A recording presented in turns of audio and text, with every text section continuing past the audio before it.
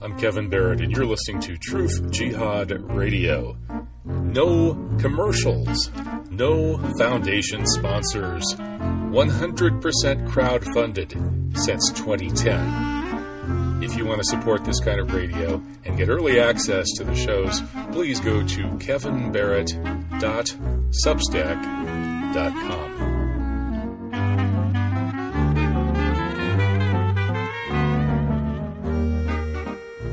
The key thing is don't be inhaling, don't be ingesting. Stay inside, don't drink or eat anything. These are important questions. I understand that. Highest moment the last 8 years.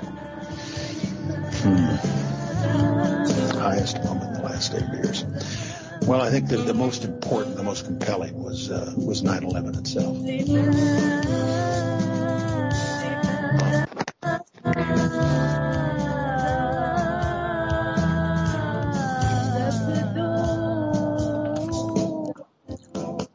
Welcome. This is the live edition of Truth Jihad Radio. I'm Kevin Barrett, broadcasting from Saidia, Morocco, where False Flag Weekly News co-host Kat McGuire visited us this week. We'll talk a little bit about that on False Flag Weekly News tomorrow.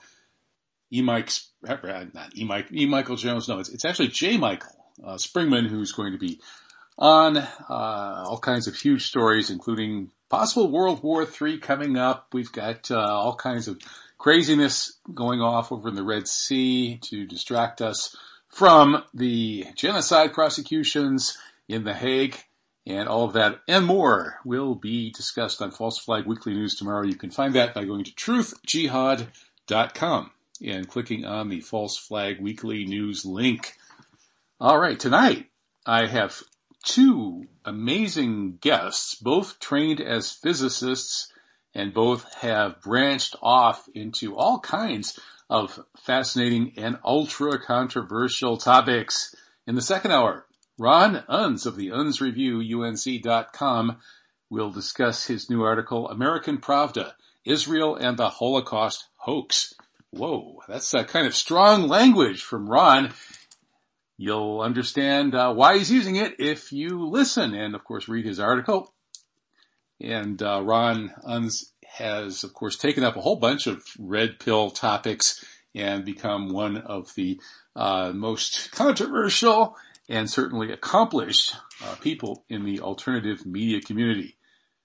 In the first hour, another rogue physicist, Josh Mitteldorf, is with us. He's been publishing great stuff for forever. He's my favorite science writer. I think he may be the best science writer working in English. If there are better ones, I just haven't run into them, or I haven't subscribed to their Substacks, I guess. Anyway, Josh has published a bunch of interesting stuff recently about breakaway civilizations based on Joseph Farrell's book, and he has an article from a week or two ago on anomalies, mysteries, and conspiracies. Maybe they're all related. That gives us a one-paragraph what should we call it, a grand unified conspiracy theory of everything that I think is one of the best that's ever been presented. So let's get into it. Welcome, Josh. How are you? Hi, Kevin. Thanks for the flattering introduction. I'll try to live up. Yeah, no, it's true. Ever since Dorian Sagan, who is another of my favorite science writers, introduced you to me, I've been just a huge fan. Dorian, he hasn't gone into, he hasn't followed these red pill rabbit holes that you have. He doesn't even seem to believe in psi last I talked to him. So kind of he passed you off to me, and I've been a huge fan ever since. So shout out to Dorian. I didn't realize that Dorian had been our introduction. So for your listeners, Dorian was my co-author on my only popular book called Cracking the Aging Code. I'd been looking to get that book published for ages, and then connected with Dorian. He liked the idea. He had a publisher, and everything went smoothly after that until his mother died and interrupted the whole project. But, Dorian is a writer and not a scientist. So I think I dare to go places where Dorian doesn't, because he knows that he's too easily criticized because he doesn't have the science background. Interesting. Yeah, I wondered why he seemed a little timid on the kinds of controversial topics that you were the exact opposite of timid in your coverage of them. But he's certainly a wonderful science writer. And you are too, but you're not just a science writer. You're also a scientist with, accomplishments in a number of fields. So I guess you're allowed to go and talk about UFOs and ESP and free energy and weaponized weather and hidden history and come on my show and be one of the more, wide-ranging guests I've ever had. So anyway, I'm allowed to talk about those things as long as I don't apply for a job in academia or look for a USF grant or anything like that, an SF grant, anything like that. Yeah, I understand. That's the big I'm problem. unfundable. Yeah. I've talked to a number of people in universities, including my own dear brother, who have said, whenever I've suggested, you should think about researching this or that area. It looks really interesting. Nobody's done stuff that could maybe give you, there could be breakthroughs in it. And they always say, yeah, right. You're trying to kill my career. Yeah. So, remember who Dorian's dad was? He was the foremost debunker of, quote, fringe science of the 20th century. That's ironic. Dorian has come a long way since Carl.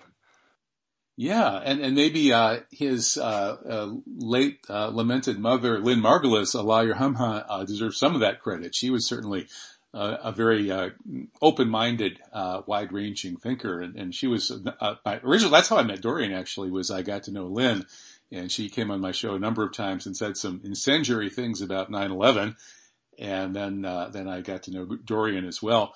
I think Lynn Margulis was maybe the most prestigious scientist ever to question 9/11, at least at the to the degree of intensity that she did.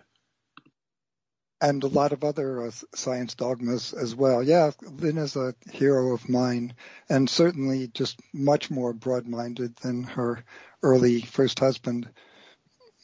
Yeah, and she kind of revolutionized evolutionary thought. That's one reason, actually, that your Aging Code book with Dorian really clicked with me, because I had gotten to know Lynn, so then I read some of her stuff and got interested in that debate about evolutionary biology that she was involved in. And so your book on aging that posits that aging is hardwired into organisms that age for reasons that we can partly understand through evolutionary biology, but partly almost requires something beyond, the Darwinian mechanism. That's fascinating stuff. I'm glad that book has sold well. Well, for me, that was really a turning point in my career. Trained as a scientist at Harvard and looking up to all these brilliant people, my thought for years and years was, how could I possibly live up to their legacy? How can I contribute to the scientific community, which just has so many things right? And then I discovered they had it wrong about what aging was. And I just threw myself into that hole. Here's my opportunity. And that was just the first peek into many open doors since then. There are a lot of things that science gets wrong. And that's what I'm trying to build my career on now, is separating the wheat from the chaff. There are certainly lots of many things that science gets right. I'm a scientist. I believe in the scientific community. I believe in the scientific method. And much of the criticism of science is unfounded. But you find these gems where the scientific community, for one reason or another, has neglected a whole area that just doesn't fit in with their dogmas. And that's where I live. That's the most interesting thing to me. I agree completely. And some of those dogmas may just be sort of, natural reactions to people buying into the particular way of seeing things that their era has sort of accepted as the way things are, and then they have to die off for the next generation to get beyond that, as Kuhn wrote in The Structure of Scientific Revolutions. But some of these areas where science seems to have erected rather irrational dogmas that often conflict with all kinds of known evidence, and these are, as you say, that's where you live. ESP being one of the most obvious ones, where there's been all kinds of scientific work proving the existence of ESP, and for many decades now they haven't even had to do that anymore because they've proven it 7 ways from Sunday. And yet the scientific community still hasn't really accepted that. There are all kinds of other ones as well, and in many of them we might posit some reason sort of beyond just, stupidity and conservatism. That is, somebody might be protecting something, right? Like with ESP, if somebody had weaponized ESP, then they wouldn't want any competition. So they would promote the idea that there's no such thing as ESP. They would ridicule people who want to look into it. And the same sort of thing could apply to all sorts of other areas as well. And this is leading us towards your article on anomalies, mysteries, conspiracies. Maybe they're all related. That gives us this grand unified theory. And Arthur C. Clarke's novel called Childhood's End, which is exactly about what you're saying, that the ETs come to Earth and they realize, oh my God, they're about to figure out that thought has power of its own. And we can't let them do that. They're just too immature a species. So the ETs come to Earth for the express purpose of suppressing paranormal investigations. Right. And as I recall, the ET species that is selected to do this, they look like devils or demons. And, but I think they are completely without any ESP. And so then they manage humanity for a number of generations until the ESP develops to a certain point that then humanity sort of turns into one big hive mind and flies off into other dimensions. That's how I remember. Bingo. That's it. Yeah. Well, that's a little different from what I was suggesting. I was suggesting more that, somebody, when I think of like who could have weaponized ESP, well, I look at things like that guy, what's that guy's name? The Romanian, author who was murdered in the restroom at the University of Chicago, who wrote Eros and Magic in the Renaissance.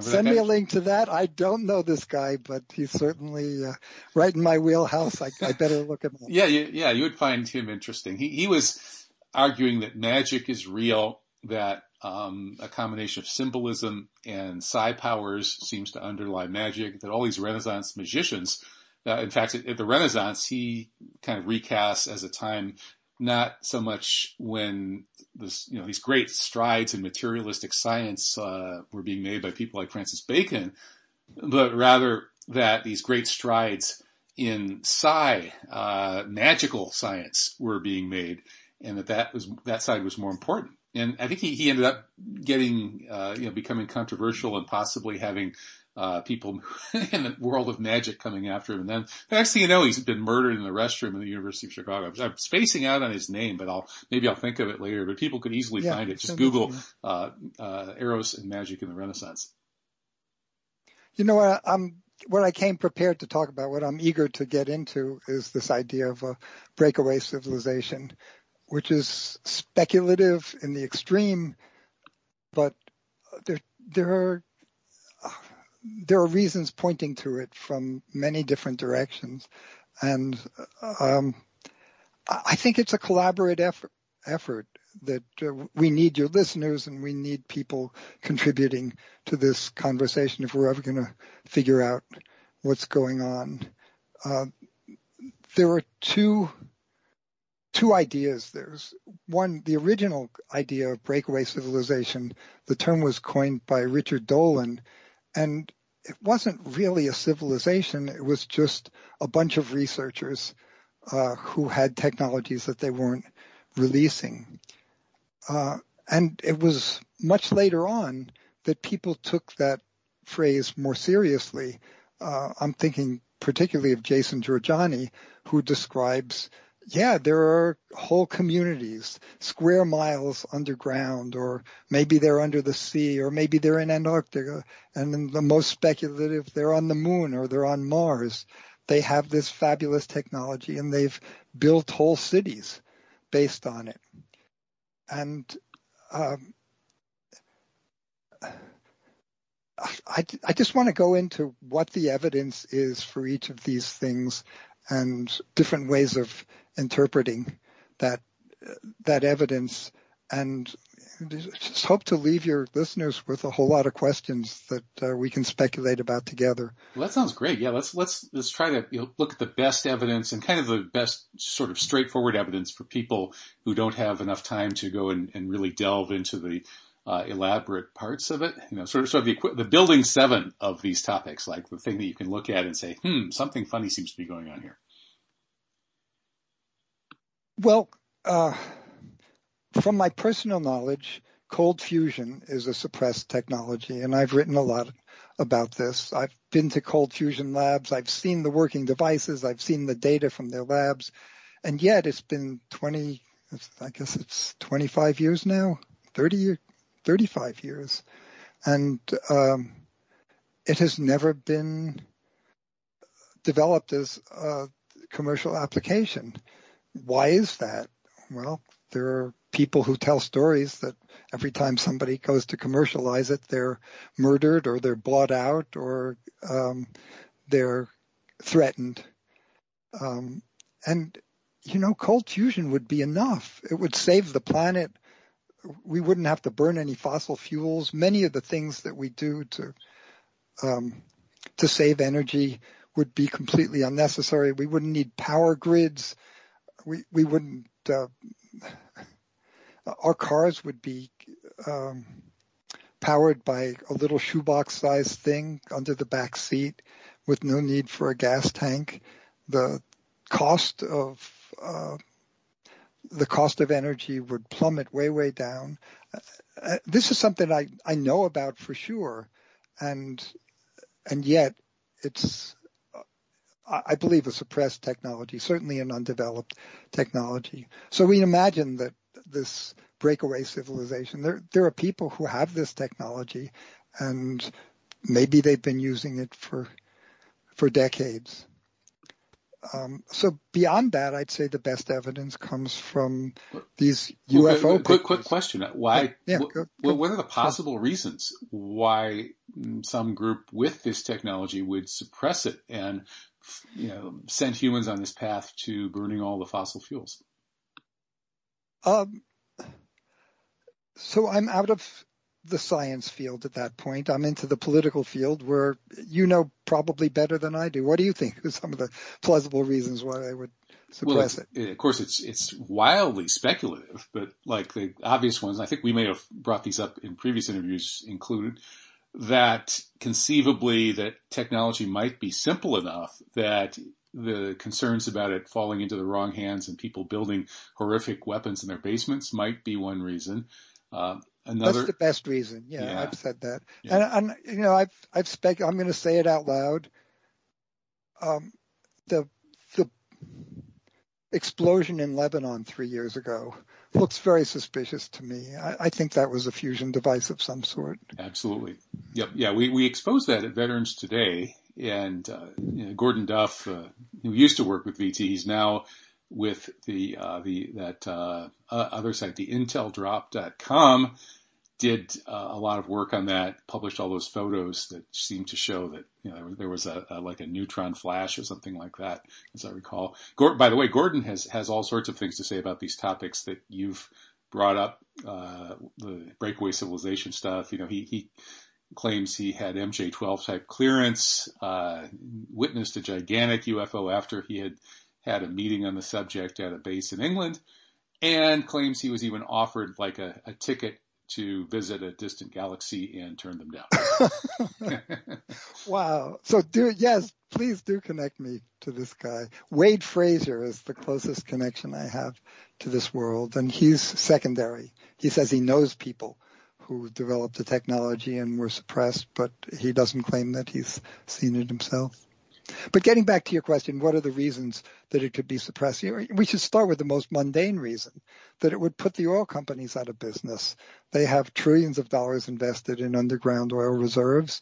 It's what backs the United States dollar to the extent that anything is backing the dollar these days. And it would disrupt the financial system of the world and certainly put out of business the Exxon Mobils of the world. So the most mundane reason for suppressing cold fusion would be simple greed.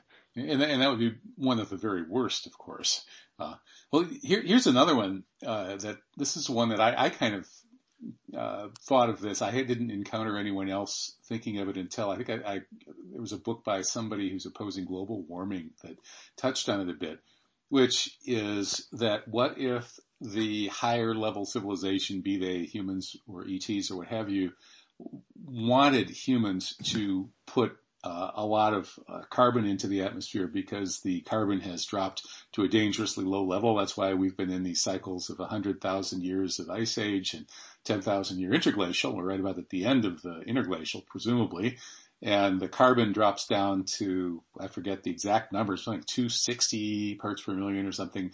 And if it goes like 10 or 15 more below that, then it could be a death spiral and we could end up with a frozen planet. So maybe some wise and benevolent ETs want the Earth to be thriving with life bring it back to the way it was when there was a lot higher carbon, it was a lot hotter, and there was a lot more life. And humans have been chosen to play that role.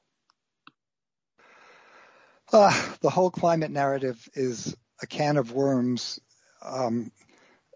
I've done a little bit of research and writing on it, and I think the take-home message from my writing is that CO2 does not drive the big fluctuations in temperature, these 100,000-year cycles. If probably more of a tail that's being wagged by the dog of climate change, and the dog is following changes in the Earth's orbit, changes in the sun's luminosity, and things that are not well understood. But the big graph in my article last summer on the subject shows that these 100,000-year cycles are 10 degrees centigrade, up and down and up and down. And we're already at the top of one of these 10-degree cycles, and presumably overdue for the next ice age. And what has human technology done? Well, we've changed the carbon dioxide from 0.03 to 0.04%, and that's added 1 degree Celsius to what was already a 10-degree shift. So I would say that, humans are affecting the climate, but just not that much. At this point, the climate is being driven by natural forces that are much larger than human. But that could be an argument that for why the wise and benevolent ETs would want humans to burn a lot more carbon. Put a lot more carbon in the atmosphere. To get us out of that 100,000 years of ice age, 10,000 years of interglacial cycle, back to where we were, 50, 100 million years ago, when the planet was teeming with life and, had like vastly higher carbon levels in the atmosphere and considerably higher temperatures with no ice ages. It's another part of the climate narrative that really needs to be questioned. Is a warmer climate bad for us, or really does life thrive the warmer it is? To within limits, a few degrees warmer is probably better than a few degrees cooler. Yeah, you would think, and that's, I think even standard science agrees that plants grow more vigorously with more carbon in the atmosphere and in higher temperatures. So overall, the planet would be more hospitable to life if it had higher temperatures than it has now. And certainly if it had higher temperatures than during these 100,000 years of ice age. And those cycles have been going on for a few million years, as I understand it. But before those cycles set in, when the planet started freezing and having these chills, before that, it wasn't steady, but it was almost, I don't think there were ice ages. I think the ice ages have just started happening in the blink of an eye of the last few million years, right? Or maybe 10 million. I think it's more that we're able to document we have these ice cores that we drill in Antarctica and in Greenland that take us back a million years or so. And so we can get, from the isotopic ratios in the ice cores, we can get detailed information almost year by year of information about carbon dioxide in the atmosphere and about climate from that. And before that time, it's the information is much fuzzier. And whether there were ice ages at the time of the dinosaurs, I don't think we're capable of figuring that out. Yeah, that's a good point. Maybe I'm sort of imagining that the picture that these people, the scientists or the people who claim knowledge are painting, is complete and accurate when, of course, it can't possibly be. Well, continue then, Josh. Tell us about some more of these areas where there's evidence for suppressed technology and so on. Well, there's the behavior on radar and by visual sightings from these military experts of UFOs.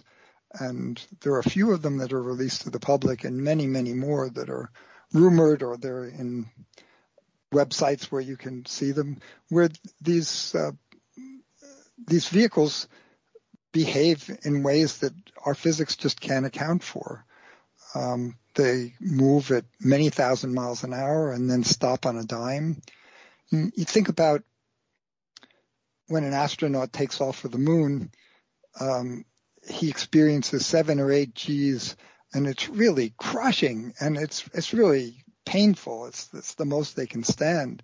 And if you take these things seriously, the acceleration would crush anybody inside or anything inside with 1,000 Gs. So clearly, well, not clearly, it seems to imply that there's some kind of anti-gravity technology that's involved in any vehicle that can make these sharp turns at high speed or that start and stop quickly at high speeds. It's not allowed in conventional physics, but so much the worse for conventional physics. If you actually see these things doing it, maybe it's an illusion. And that people talk about advanced holograph techniques. That to me is, I can't imagine how to do that, to make a hologram that's visible to an entire city. It's harder for me to imagine than anti-gravity, but both of them are well outside of today's science. Right. And what do you think about the seeming sort of acceleration of the disclosure, the ET or UFO disclosure movement during the past few years, when mainstream media is seemingly backpedaling after completely ridiculing all this stuff for decades? Now the New York Times is intermittently, kind of respectfully, covering some issues that always used to be marginalized. Has anything changed? I don't know what to make of all this. I remember December of 2017 when the article came out by Leslie Kane about the Tic Tacs in 2003. It was already 14 years old at that point. And extraterrestrials are real, UFOs are real. And they did an article and then maybe a follow-up the next day. And then they go back to business as usual, as if, well, we're going to still report on the House Ways and Means Committee and what President Trump is having for breakfast. I guess it was Trump at the time. Yeah, that's all very odd. I concluded after looking into the UFO issue back 20-some years ago when I was doing dissertation research, and my focus was miracle stories from Morocco. And as part of that, I looked at the literature on the so-called legends or personal experience narratives concerning some seemingly extraordinary events that people had experienced. And the big equivalent there in many countries is UFO stories. So I looked at the UFO issue then and quickly realized that really it has to be one of two things. Either there really are these extraterrestrial and or extra-dimensional or breakaway civilization craft, and the authorities are sowing all kinds of, blowing smoke to kind of cover it up and obscure it, confuse us, or else, for reasons unknown, they're faking that. That is, they're inventing all sorts of fake evidence for ETs and EDs and breakaway civilizations for some bizarre nefarious purpose. I mean, it has to be one of those two. Exactly. But what I say in this article is that either way, it points to the breakaway civilization, that whether these technologies are reverse engineered from downed spacecraft or whether there's a whole community that's capable of doing these flights and of faking the evidence, that would be even more evidence that there's a large community of people who have technologies that the rest of us haven't dreamed of. Well, some of it could conceivably be just storytelling, right? I mean, that we're told that all of these people who've had all of these experiences sighting things and their radar has showed them things and so on and so forth. Theoretically, a lot of that could be explained if you had some huge, heavily funded program whose purpose was to convince ordinary people that there was some kind of ET phenomenon going on. And so basically they hired all these actors. But again, that's almost more, that violates Occam's razor almost more than just saying that there are ETs or EDs. Yeah, I agree. This is so strange that that's a possibility that we need to consider. And you look at somebody like Bob Lazar, who says he was hired to reverse engineer an anti-gravity device in 1989. You look at Ben Rich, who was head of Lockheed Skunk Works, and what he leaked to us about what they were working on. David Grush, many of these people who appeared at the 2001 press conference for the Disclosure Project, you look at all of them and maybe you're better than I am at telling whether somebody is an actor making all this stuff up. Yeah. It looks to me, Josh, that I can't see it being all actors. So to me, the most likely possibility is that there is a there, but then there also are disinformation efforts going on. So, and that's why it's so hard for us to really prove anything. Yeah, I have friends I respect who say this is all human technology. And they want us to think that there are aliens, and that's going to be weaponized against us. I also, I'm connected with a group called Humanity Rising, which is really celebrating what they say is an incipient release of information about extraterrestrials. And trying to remember the guy's name, Daniel Sheehan, has been an intermediary between the community of people who know about this and the public. As a lawyer and as a reporter, he's been doing this for decades. Has he? Yeah. So he seems completely convinced that the extraterrestrials want nothing but good for humanity. And once the cat is out of the bag, it will be the dawn of a new era for humanity. Wars will cease, and we'll be cooperating with each other, and we'll have the extraterrestrials to guide us to a future which is not only more technologically advanced, but also more benevolent and more community-minded. Yeah, and that's what Paul Hellyer thinks I wonder too. Does he know something we don't know, or is it possible that the ETs are many different races fighting over the face of the earth, and some of them have very hostile intent for us? Yeah. That's what I would guess. Assuming that there really is some scenario like this, that would be the one that would make sense. Paul Hellyer has a more nuanced version of that kind of Pollyanna-ish view that Daniel Sheehan is associated with. He's been on the show too, by the way. He's a former Canadian defense minister. Yeah, I know who he is. He's great. I didn't know that he was connected to the ET issue. Oh yeah. He made headlines back in the early 2000s. Some of the most bizarre mainstream media headlines in history. Things like former Canadian defense minister warns Earth on brink of intergalactic war. Wow. He says that the powers that be on Earth are in the wrong hands. That Earth is ruled by relative bad guys. I'm shocked. That part I can't really argue with. But then the Intergalactic Federation, a lot like the one in Star Trek, is actually much better than that. And so when we humans demand to join that federation, then we can slough off our lousy rulers, and things will get much better. So that's his narrative, and I think Danny Sheehan's too, to a certain extent. And but then we also hear these things from people like Grolsch and my friend Gordon Duff, that there are some really horrific things going on too. That there are some really nasty entities out there as well. So who knows? So back to evidence for this breakaway technology.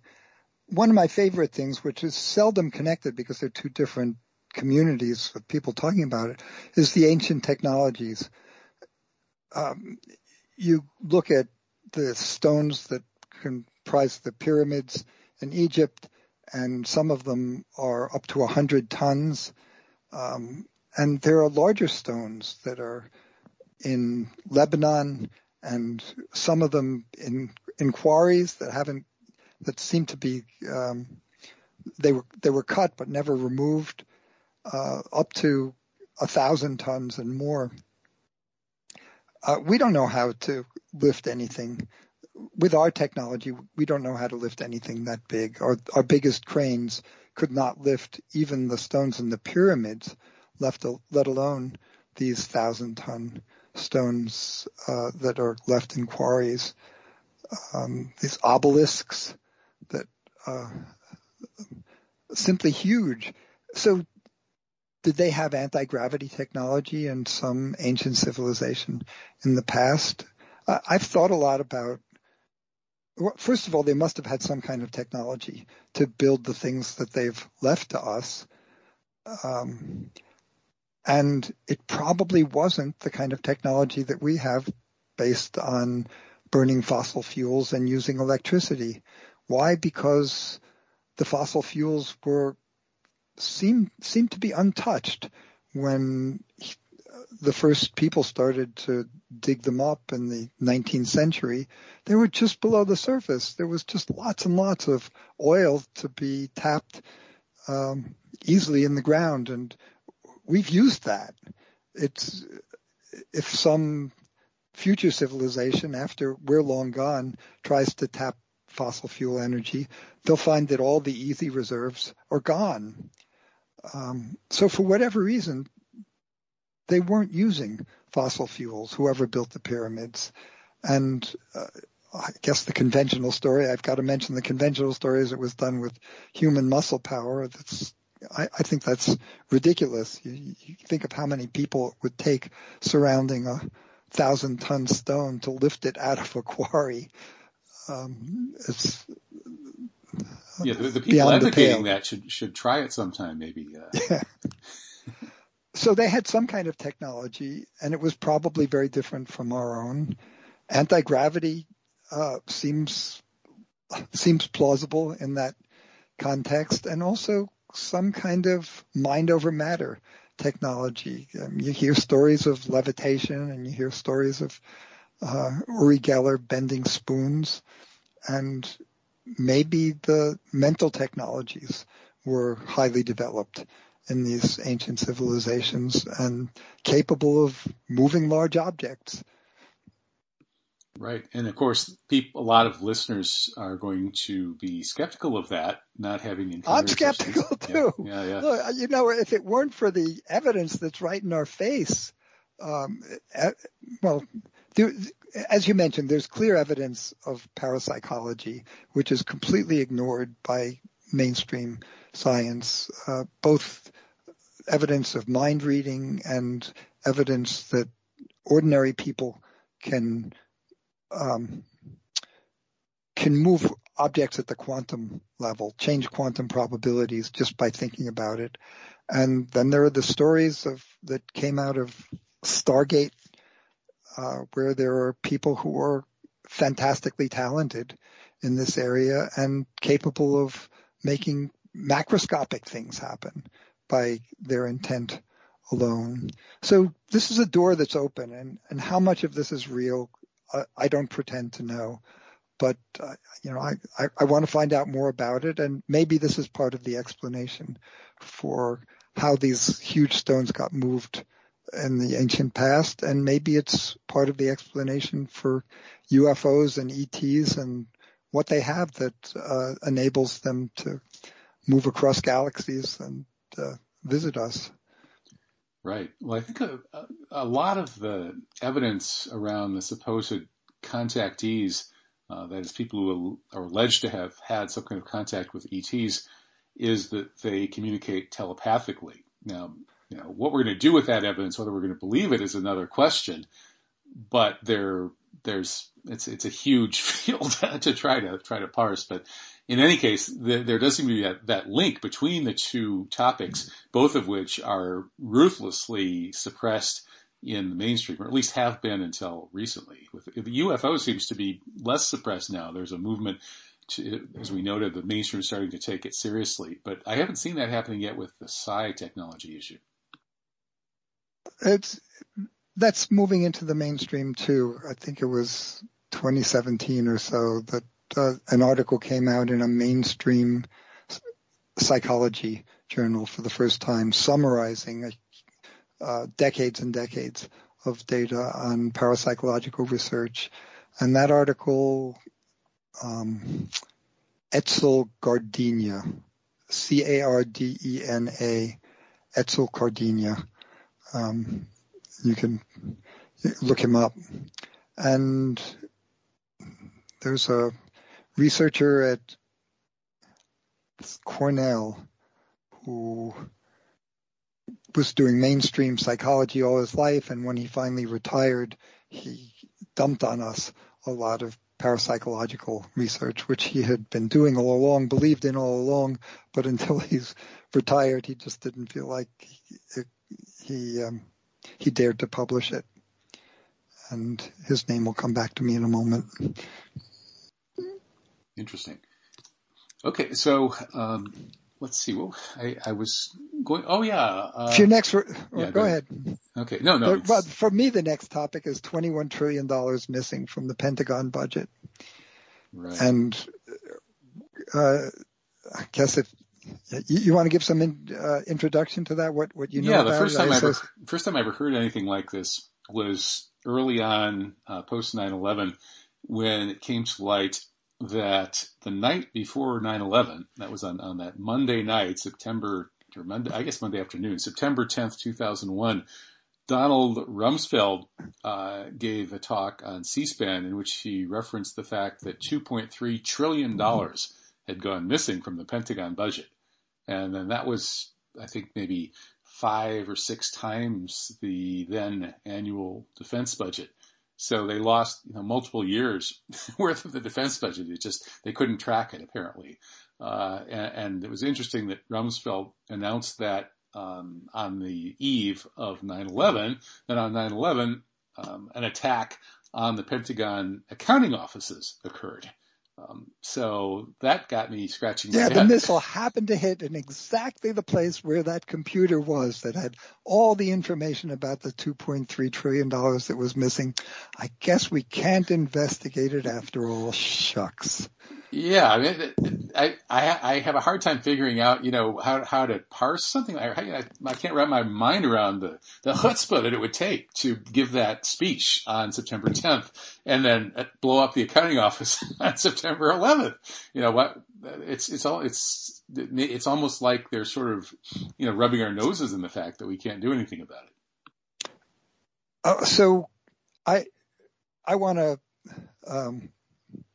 emphasize this point of multi-years worth of Pentagon budget going missing. It's not multi-years of worth. I mean, we think of this as graft. It's these $100 toilet seats and these bloated Defense Department budgets that we can't account for. No, it's much, much, much bigger than that.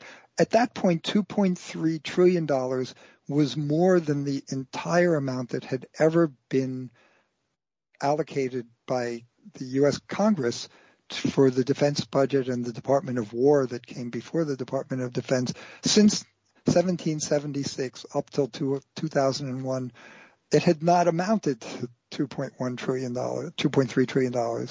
And now we have Catherine Austin Fitts and what's the name of the guy at Michigan State who documented it's up to 21 trillion. And that was in 2018. And I wouldn't be surprised if it's now double that. It's in the 40 trillions somewhere that's missing. These are enormous amounts of money. So how can they be missing more money than they've ever been allocated? That's the point. That's exactly the point.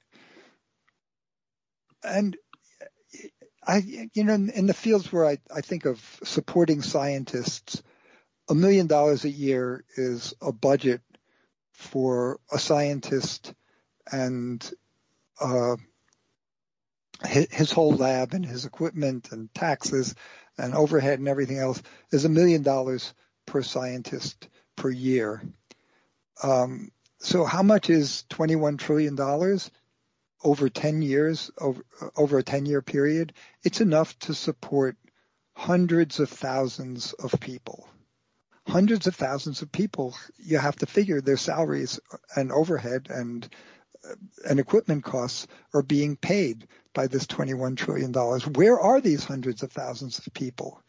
What are they doing? And that to me lends credence to the idea that there are underground cities or, if you believe the speculative stuff about what the technology is capable of doing, maybe there are actually cities on the moon. Well, if they had that kind of technology, why would they need these dollars, right? Do they have to crawl out of their underground cities to go to the 7-Eleven and buy a snack, or what are they going to use the dollars for?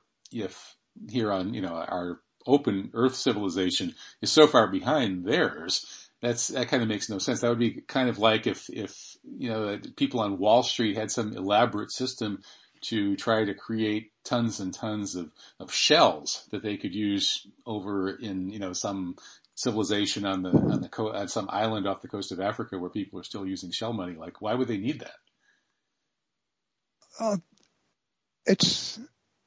That to me is much less mysterious. To build all these things, you need people. You need not only money to pay them, you need money to silence them. You need to buy materials from the mainstream culture. So you're moving stuff up and down into the underground cities, up into up to the moon for the far side of the moon cities. Well, maybe. Have you looked at the debunkings, though? There are these attempted debunkings that say, well, they didn't really lose that much money. It's just that this is the total number of transactions they couldn't account for. So there was money flying all over the place.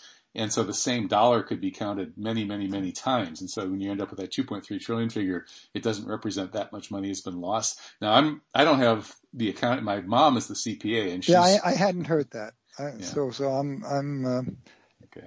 I'm talking from this other reference frame where $21 trillion is a huge, huge amount of money. It's at the time it was more than in 2018, I believe it was more than the whole GDP of the United States. Yeah, it's definitely it's a pretty strange topic, and whether or not it's true that much money has been lost, that's just one piece of evidence that seems to suggest there could have been this kind of breakaway civilization scenario going somewhere. There's lots of other evidence too, of course. What are you thinking of? Well, you mentioned the underground city in Turkey, and what else? Some of the ancient, the archaeology, amazing anomalous objects uncovered throughout history, and so on and so forth. Yeah, so that's evidence for this technology is possible. But do we have any direct evidence that there are such underground cities or cities on the moon or whatever? And I've found many stories that people tell. Yeah, on the web, I find videos by people who say, yeah, I was invited to go to the moon. People who say, I was blindfolded and taken to one of these underground cities. There's one video that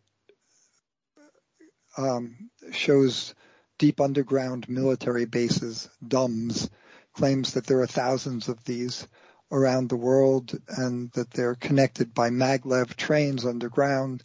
And that's the kind of scale that you would expect if they were spending $21 trillion on technologies that are way beyond us.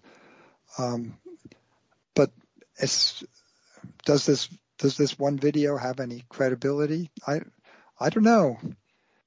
There are 3 underground military bases that are acknowledged, and you can read about them in Wikipedia. I think one is Cheyenne in Colorado, one is Raven Rock in Pennsylvania, and then there's Weather Mountain. And these are huge. They're acknowledged to be a square mile each and heavily fortified, and presumably they're straight military,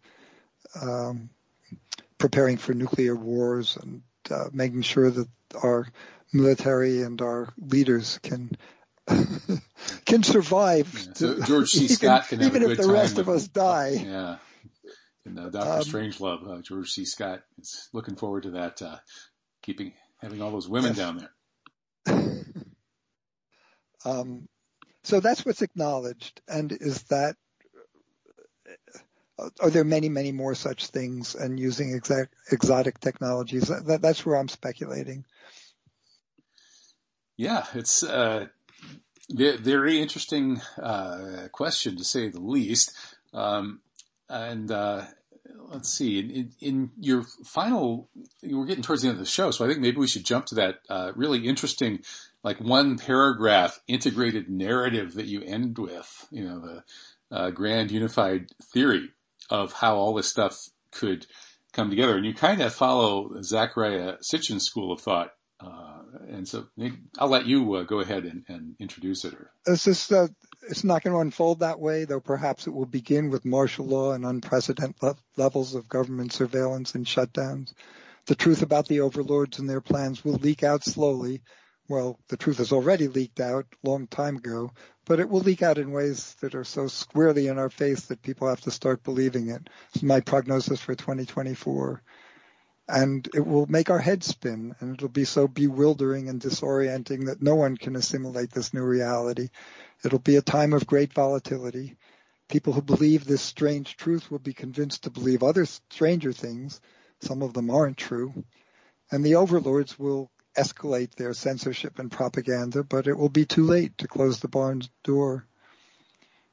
And I don't know if that's what you're talking about. Yeah, well, actually, no, that's a good one. That's your prediction for 2024. And then I say, in this speculative scenario, the technologies for unlimited energy, anti-gravity, and travel to the stars will be released concurrently with what Giorgiani calls the specular technologies, a blend of hardware and techniques of the mind, and we'll be able to read each other's thoughts. So all those secrets, which are necessary for the evil, become untenable, and we'll become aware that to a great extent the thoughts that are in our heads are not ours, but they're shared by members of our families and communities, and especially the people we care about the most. And this feeling of separate existence, which is really the bedrock of modern Western culture, it's the bedrock of reductionist science, of capitalist systems, and the motives that Homo economos is supposed to be motivated by, utilitarian philosophy. It's all going to melt away, and our sense of separate existence and isolation and aloneness will dissolve, and we'll live once again the way our indigenous communities live, and presumably the way our antediluvian ancestors lived, in loving thy neighbor and embracing the common good, not because it's a commandment, not because the law says you have to, but because it feels so good, like losing yourself in sexual union. it's not too early to start building this kind of community here and now. Well, that sounds great to me. It sounds better, much better than the ending of Arthur C. Clarke's Childhood's End. It sounds a little bit like that, but in his book, of course, the evil overlords who have no psychic abilities whatsoever, who are totally materialistic. They're geniuses, but they're ultra materialistic. They end up kind of losing control as humanity wakes up to its psychic powers and then sort of unites. And I like your story better, really. Yeah, let's not focus on the worst things that can happen. There are plenty of those, and there are plenty of people talking about it. And I always like to quote Charles Eisenstein talking about the world is in such horrible shape that it's really going to take a miracle for us to get to the next stage and realize this more beautiful world that our hearts know is possible, his term. And then he says, well, what is a miracle? A miracle isn't some intervention by a divine being that's way beyond us. A miracle is just something that we don't understand yet because we've got the wrong scientific ideas, and it becomes possible once we realize that the world is different from the way that we conceived it. That's what a miracle is, and let's expect miracles. Well, that sounds like a plan to me. I wrote my dissertation on miracles or stories about miracles, and we could probably use a few more of those kinds of miracles that are associated with saints. And maybe if people modify their approach the way you suggested and take that love thy neighbor view, enough people do that, and a few of them do it really, really well, then maybe the kinds of miracles that are associated with saintliness will become more common, and maybe we'll get the big ones that we need. And that's probably a good place to end it. So thank you so much, Josh Mitteldorf. It's great touching bases with you. You're by far and away my favorite science writer. Please keep posting. Well, thank you. These conversations are always enlightening and fun for me. Keep Likewise. up the work you're doing, Kevin. Okay, thanks. Take care. It's Josh Mitteldorf back in the next hour with Ron Unz talking about his in-century new article about atrocity propaganda then and now. Stick around.